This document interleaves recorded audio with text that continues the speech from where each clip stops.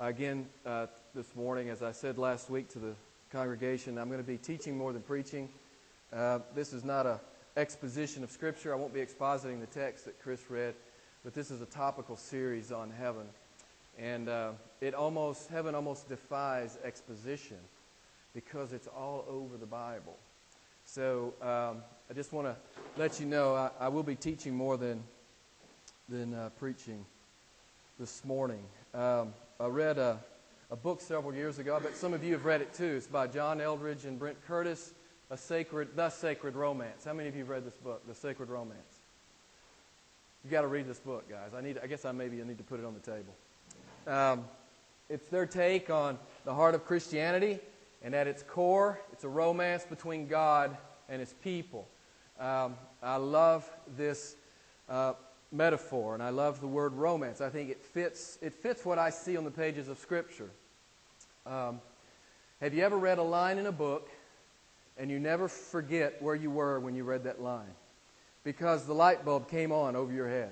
Anybody? Anybody ever had this experience? I've had this experience several times, usually when I'm reading Piper. But I was reading, I can remember it was 2002. I was at lunch. I was on my lunch break. I was parked in my car. I was sitting in front of the State Capitol building in Little Rock, Arkansas. And I read this line, and I knew immediately that this was true. At least it was true for me. And this is the line that I read in the Eldredge and Curtis's book. It's The Sacred Romance. There is, in the heart of every human being, a deep longing for intimacy, beauty, and adventure. I know I've shared this with you before, but you know what? That's true for me. I want those things. I want intimacy, beauty, and adventure. Intimacy, to know and to be known. Perfect love and communication. To be desired and pursued. Perfect oneness and tenderness and kindness and mutual delight.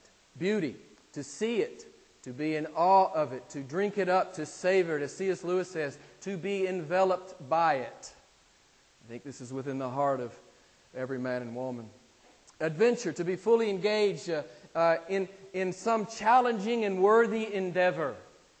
You know, this is really Hollywood's formula, right? Romance, intimacy, beauty, adventure. This has always been Hollywood's formula.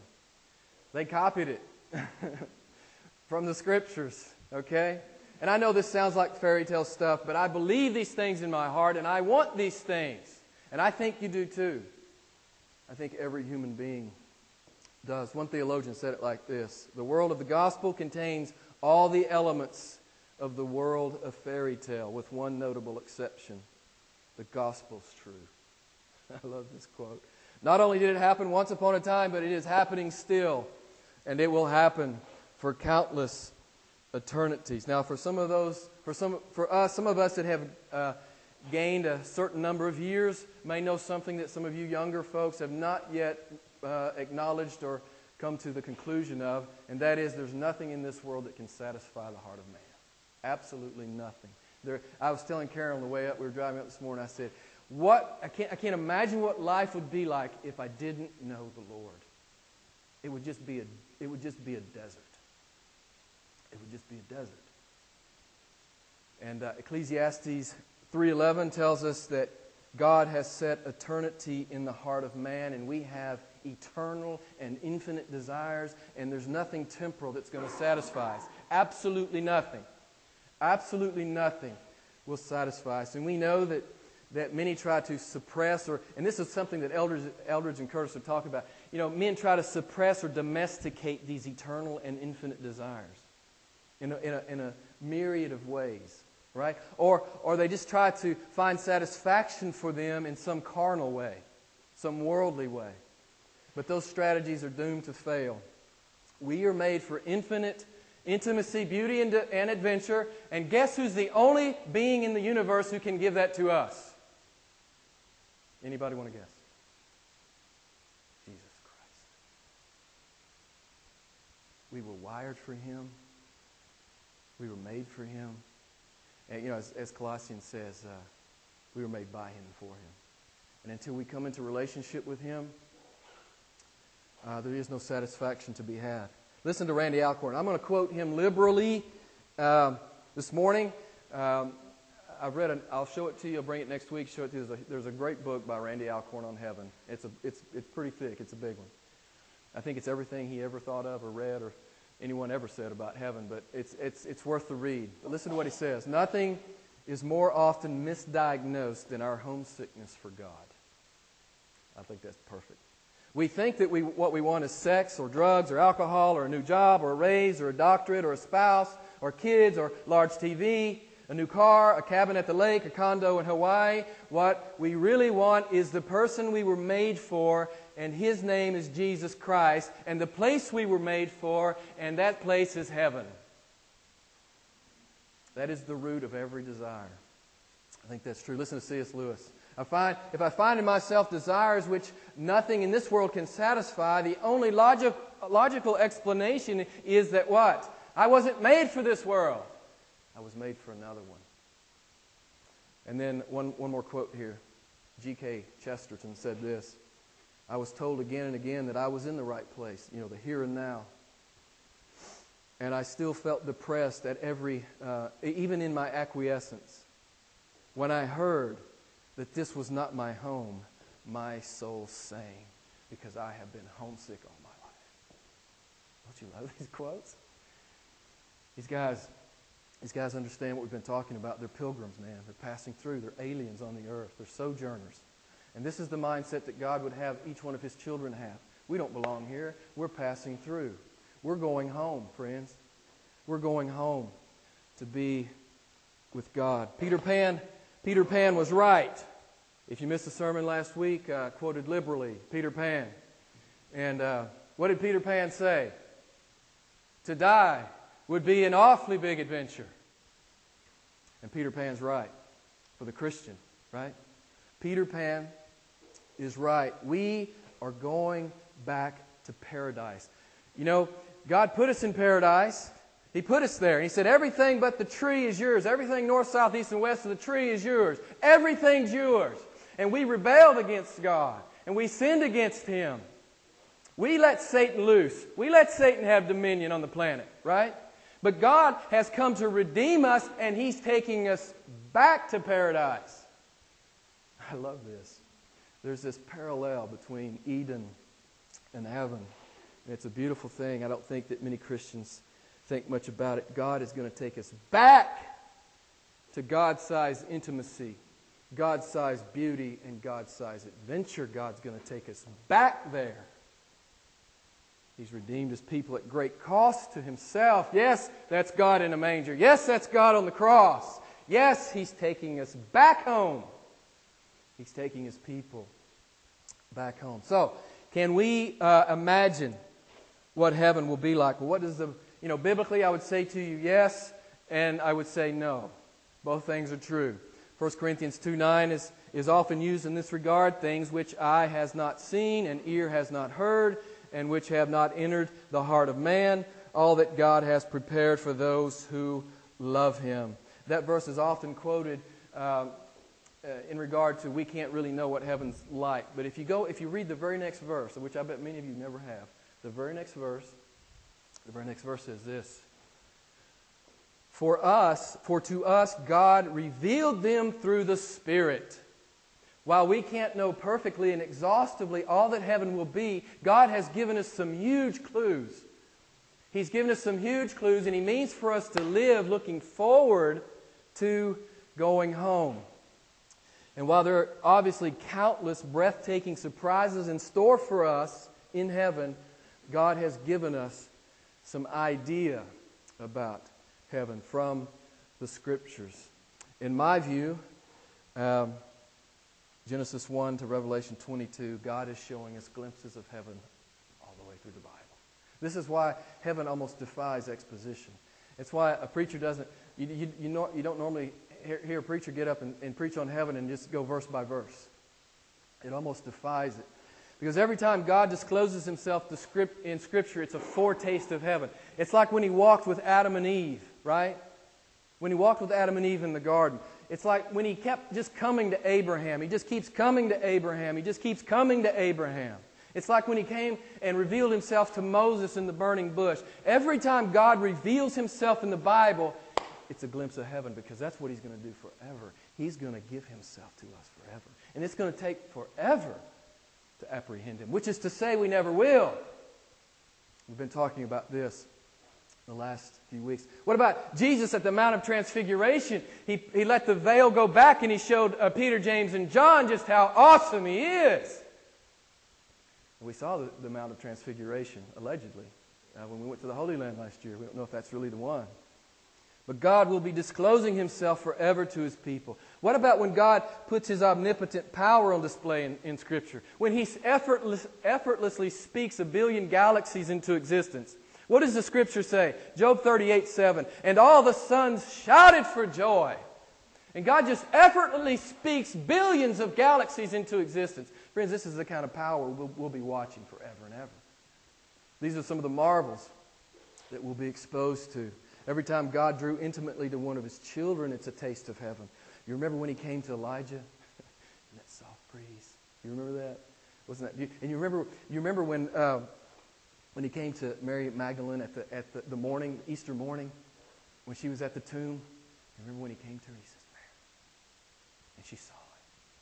And the joy, just the joy welling up in her heart. Every time God kept a promise in the Bible, it's a preview of heaven, because that's what He's going to do forever. He's going to keep every promise forever to His people. My point is this: heaven is all over the pages of Scripture. It's all over the pages of Scripture. Every intimate moment with God and His people, it's a foretaste of heaven. Every breathtaking display of God's omnipotent power, it's a foretaste of heaven. Every outrageous adventure that God led His people on, it's a foretaste. It's a foretaste of heaven. So people say it's hard to get a solid picture of heaven. I say wrong. Heaven is all over the pages of Scripture. The foretaste and a picture of it is, and you just have to be looking for it. So what happens to the Christian when he dies?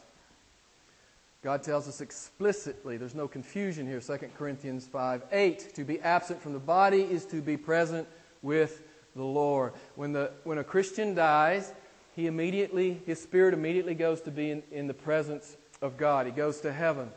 And what I want to ask you, is this the Christian's final state? Being in heaven as disembodied spirits. Is this our final state, our final destination? Many Christians think that it is. Listen to Wayne Grudem, a pretty well-known theologian in the U.S. Christians often talk about living with God in heaven forever. But the biblical teaching is richer than that.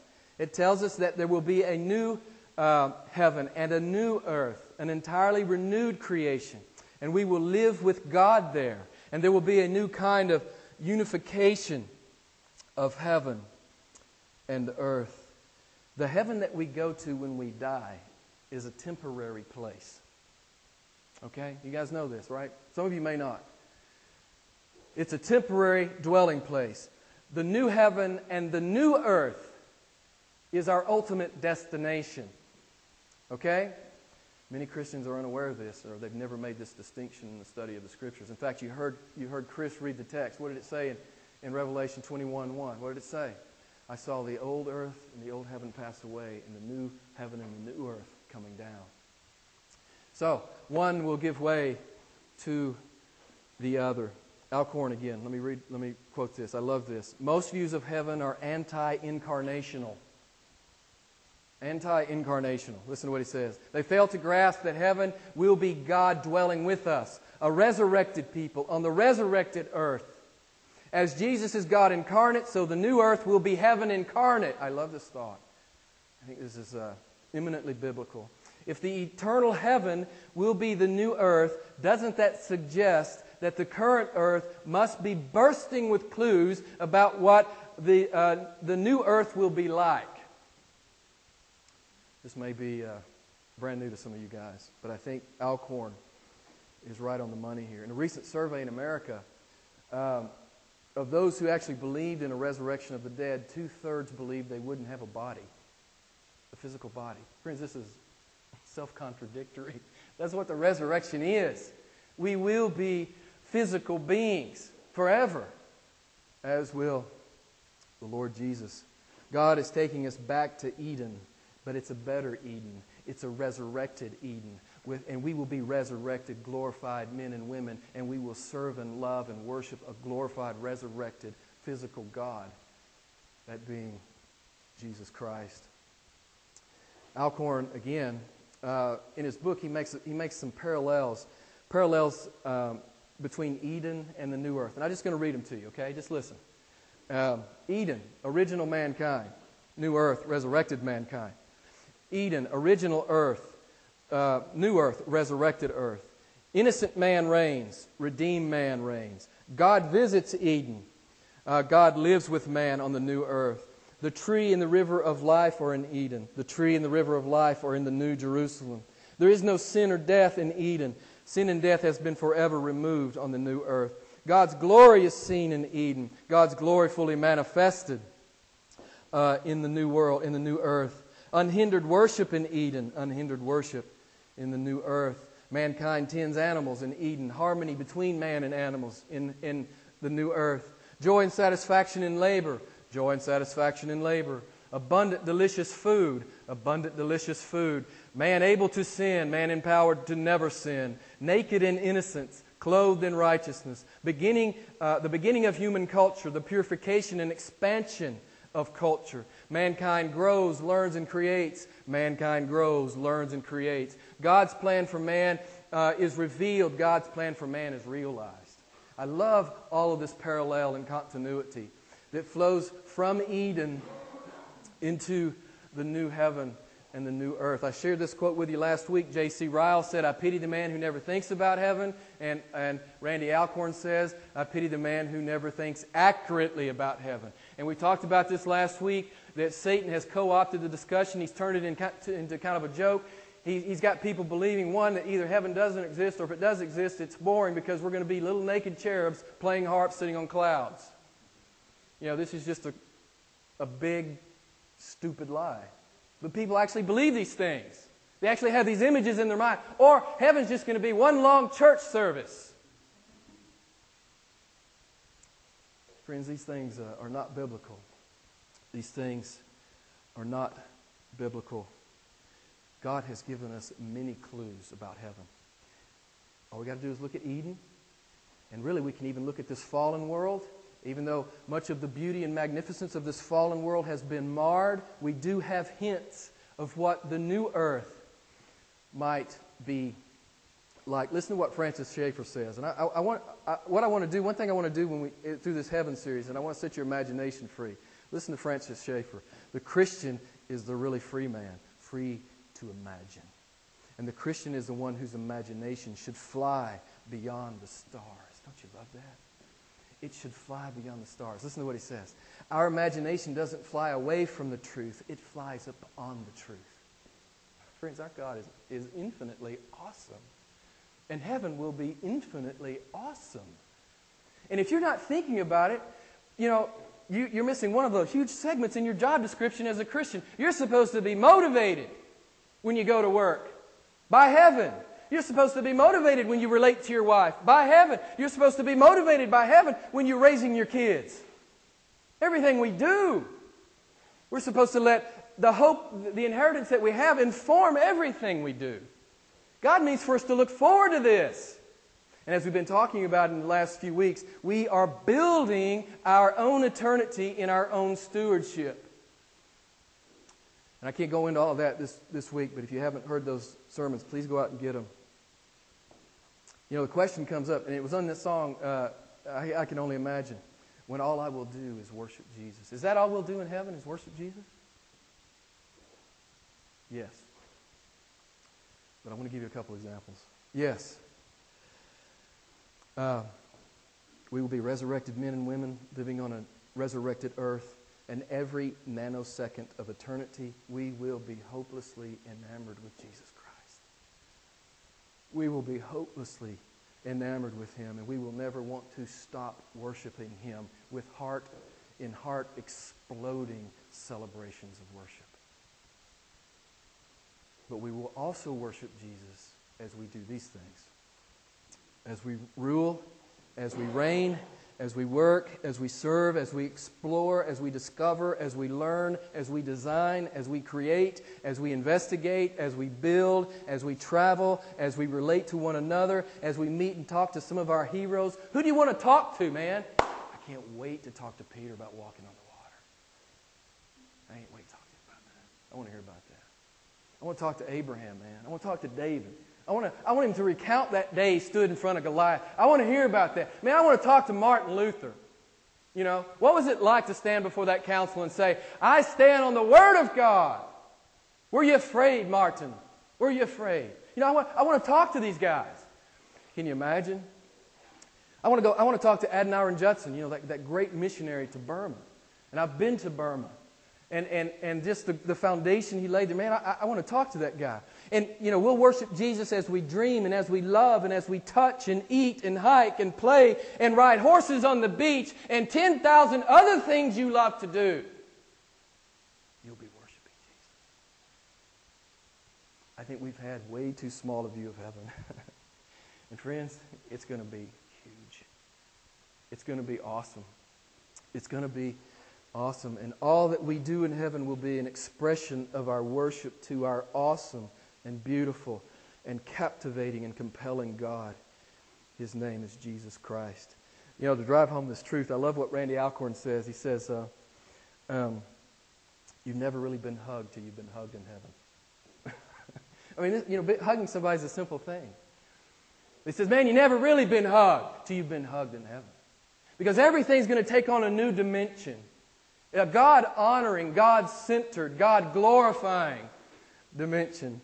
I love it. I just thought that was a great quote. So everything down to a hug will be awesome. It will be awesome.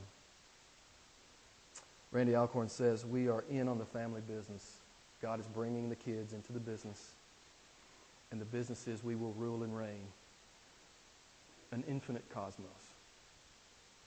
We will rule and reign and have dominion under King Jesus. We will be unchallenged, delegated rulers of the created realm. Matthew 25:34, Jesus says, come, you who are blessed of my Father, take your inheritance, the kingdom prepared for you since the creation of the world. Luke 12:32, one of my favorite verses in all the Bible. You know, if somebody says, Jim, you don't have any time, preach something. I would preach Luke chapter 12. I would just go to Luke chapter 12. I love Luke chapter 12. Be rich toward God. Stop worrying about what you're going to eat, what you're going to drink, and what you're going to wear. Look to God, men of little faith. Don't be afraid. Your Father has chosen gladly to give you everything, to give you the kingdom of God. And that's what He's going to do. He's going to give His kids everything. That's what heaven's going to be about. He's going to be giving His kids everything. God gave dominion to man in the garden. We gave it to Satan. God is going to give it back.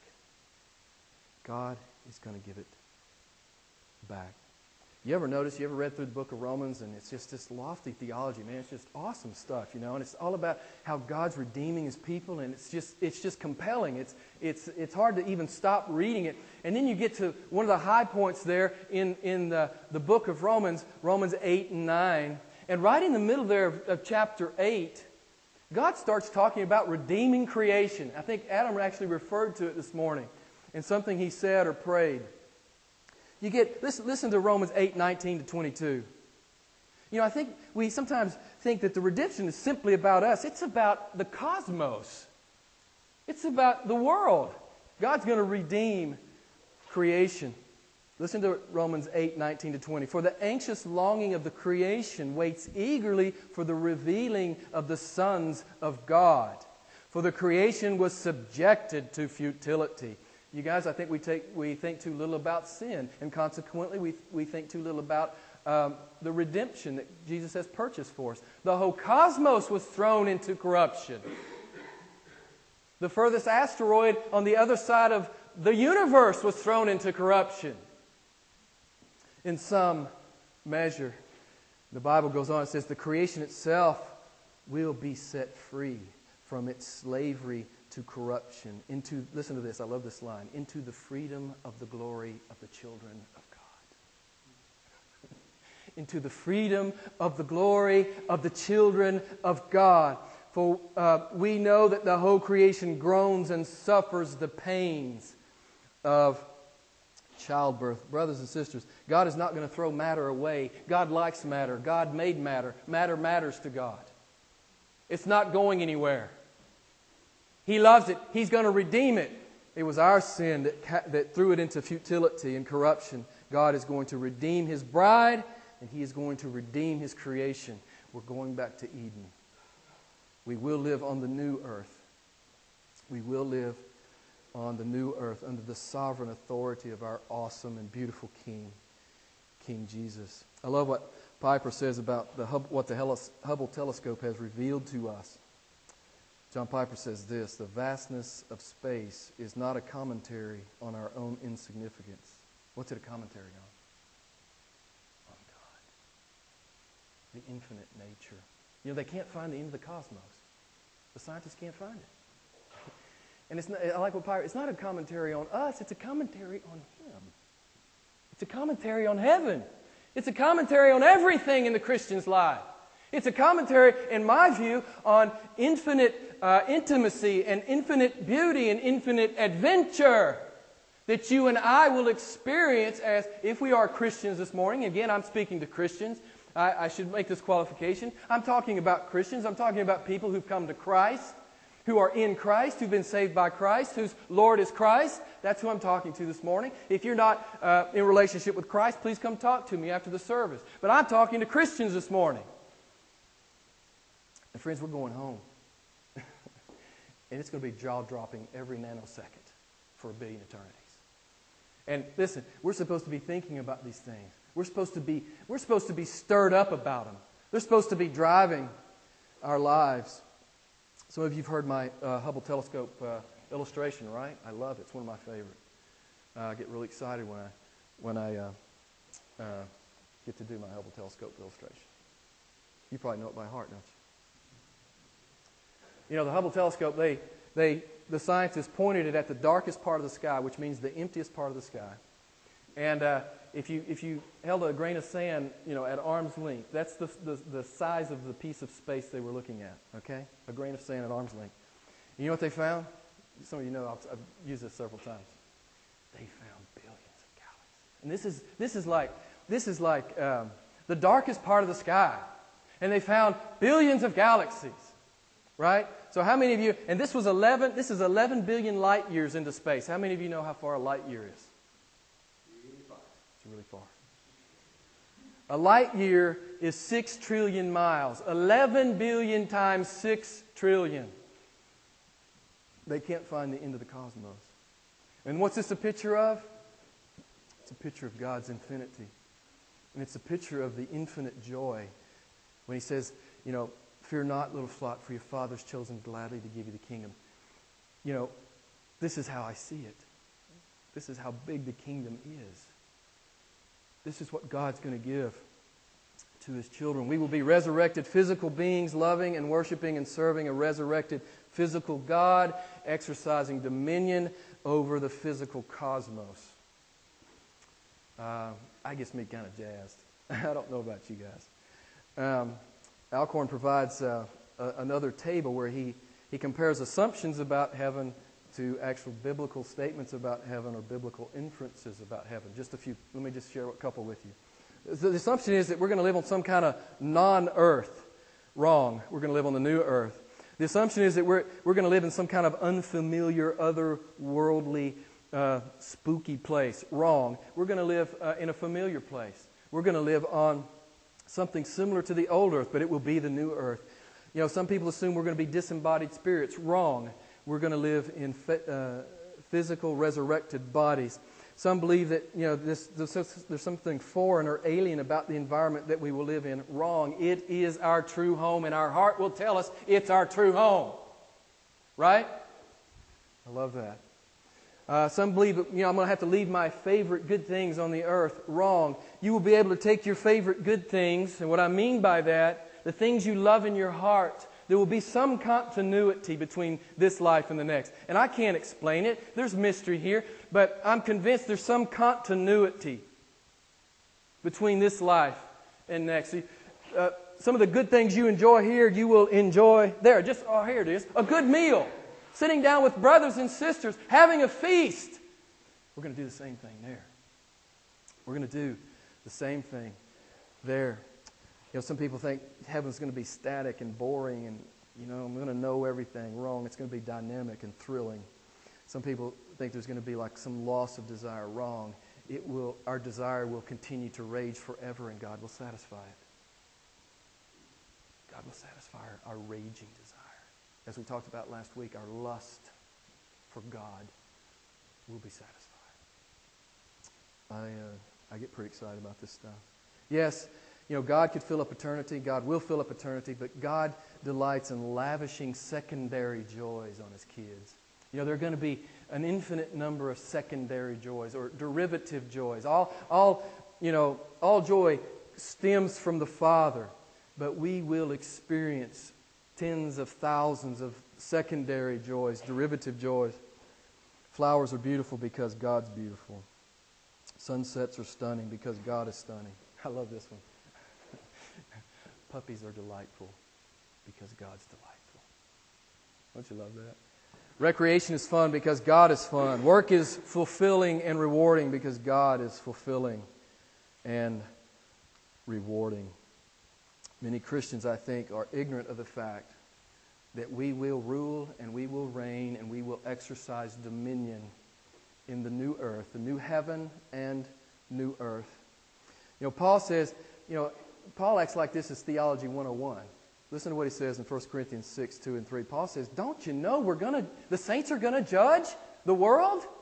Don't you know that we're going to judge angels? Don't you know that? This is what he's telling the Corinthians. Don't you know you're going to rule and reign?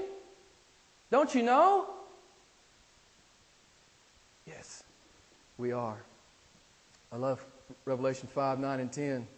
Don't you know Jesus has appointed us as kings and priests to God, and we shall reign on the earth. Don't you know this, Christian? Don't you know this? Don't you know this? And there's this continuity, there's this link, and there's this connection between this life and the next. We've already covered that aspect of our stewardship. Our diligence in our stewardship will follow us into eternity. The diligence in our stewardship, it's filling out the scope and dimensions of our eternity. We will either rule over 10 cities or some lesser amount of cities. It kind of depends on our diligence now. So we understand that there's continuity in that sense. But I think there's continuity in another sense. I told Karen this. This was a new insight to me, and I really, really like this. And again, I'm quoting Randy Alcorn. Listen to what he says. Christ is not simply preparing a place for us. He is preparing us for that place. And I'm going to close with this point. Make one more point. So I want you to hear me make this last point. Do you remember Joseph's trial? How long did Joseph's trial last? 13 years. 13 years. He was sold into slavery. He was unjustly accused, unjustly imprisoned. He was forgotten and abandoned. But God was doing something in Joseph's life. What did God ultimately do in Joseph's life? He exalted Joseph to be prime minister of Egypt. And what we see God do on the pages of Scripture with Joseph, I want to say to you, this is what God's doing in your life right now. You know, as a pastor, I get the question all the time. Guess what question I get asked the most? Why? Why? Why did this happen to me? Why did this happen to my kids? Why did this happen to my job? What's God doing? Why? Why is God doing this? That's the question I get most often. You know, sometimes there's simply no answer. Sometimes we're supposed to just trust God. Well, all the time we're supposed to trust God. And sometimes we can actually see the direction He's taking us. Sometimes we can't see it at all. But here's your new answer. Here's your new answer. Why? If you can't figure out any other reason, not that you really have to have a reason. We trust the Lord. But hey, if you're looking for a reason, here's one. God's preparing you for what you're going to do in the next world. God's preparing you right now for the responsibilities you will bear in the next world. Hey man, that's a great answer to why. Isn't that a great answer to why? God's preparing me right now. It's hard right now. But I need this. I need this training because I'm going to rule over 10 cities. And I need to have patience and kindness, and I need to be able to be long-suffering. You know, I just think this is a tremendous truth. There is continuity between this life and the next. I bet many of you have never thought in these terms. What God is doing now, He is preparing you for heaven. He's preparing you for what you will do for Him in heaven. I'm going to close with an Alcorn quote, and I'm done. Alcorn says, "We all have dreams that often are not realized. We become discouraged and we lose hope. But we are Christ's apprentices, and we must learn certain disciplines. Apprentices in training must work hard to prepare for the next challenge. Apprentices may wish for 3 weeks vacation, more pay, and better benefits, etc., etc., etc. But the master may see that these would not lead to ultimate success. He may override his apprentice's desires in order that that the apprentice might learn perspective and patience, which will serve them well in the next world." Isn't that beautiful? And then he closes like this. "While the young apprentices experience the death of their dreams," have any of you in here experienced the death of a dream? And we get all wound up about it. You know, I know it's hard. I've had the same thing happen to me. But friends, we're not supposed to dwell on that. We're supposed to pick ourselves up and go with God. And not wring our hands for the rest of our life because it didn't work out the way I wanted it to do. Right? Listen to what Alcorn says. "Many young apprentices will experience the death of their dreams. The Master is getting you ready to dream greater dreams." This is the truth of God. This is what God does in His people. He's getting you ready to dream His dreams that will one day be lived out on the new earth. Through the challenges you now face, God is preparing you for those dreams. I love that. And I told Karen, I was all jazzed up about this yesterday. You know, I was talking to her in the kitchen. And I said something. I go, "Oh, I got to go write that down." So I'm going to tell you what came into my head. And I want to say it to you, right? So, as I've told you with regard to our stewardship, we're building, in some measure, we're building our own eternities, right? But guess what God's building? He's building you for your eternity right now.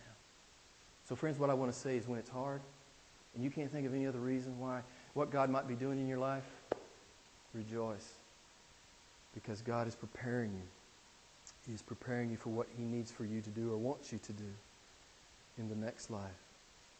He's getting you ready for God-sized intimacy, God-sized beauty, and God-sized adventure. Friends, I think maybe I could preach on heaven like for the rest of my life. I mean, I'm really, really, really getting excited about it. And we're supposed to be excited about it. And I just want to continue to exhort you not to think small about heaven or infrequently about heaven, but to meditate on heaven. Pore over the Scriptures. Pull out all the telltale signs of what God is going to do for us in heaven. Think about it. Pray about it. Meditate on it. It's going to be spectacular. Let's pray together. Lord, we thank you for the glimpses of heaven that you have given us in Scripture. Lord, every time you intimately come to one of your own, we see heaven. Every time you put your power on display, we see heaven. Every time you fill your people up with joy, we see heaven. Lord, heaven is all over the pages of Scripture. Lord, forgive us if we've not thought about it, or we've thought incorrectly about it, or we've neglected this part of your revelation. We've not understood that you mean for us to be jazzed about heaven. You mean for us to point at heaven. You mean for us to run to the Bema seat. That's our place. Just like the Olympic athlete. He wants to stand on that medal stand. That's what his whole life is about. Our whole life is about the Bema seat. And we're going to stand there on the Bema seat. And we want to be good stewards. We want to build our life around being a good steward. We want to please our Lord. And And we want to hear, well done, good and faithful servant, enter into my joy. Lord, may those words ring in our ears every single day. You allow us to walk this planet. May those words ring in our ears. That we will give an account. And we are, in some measure, building the dimensions of our own eternity. Our place in heaven is being determined now, based on our stewardship here. What an awesome truth. Lord, may this inform the way we live, the way we do everything. The way we do everything. Lord, I pray that the Spirit would teach us about heaven and get us excited about heaven. That we would talk to others about heaven. That we wouldn't have these stupid concepts about naked cherubs and clouds and harps and eternal church services. But we'd be looking forward to an unbelievably adventurous time with you forever in an infinite physical cosmos. We praise you, beautiful God. We thank you that you've redeemed us. We thank you that you are going to redeem creation. We thank you that we will be your stewards for eternity. And we will rule and reign under our beautiful King Jesus. In His name I pray. Amen.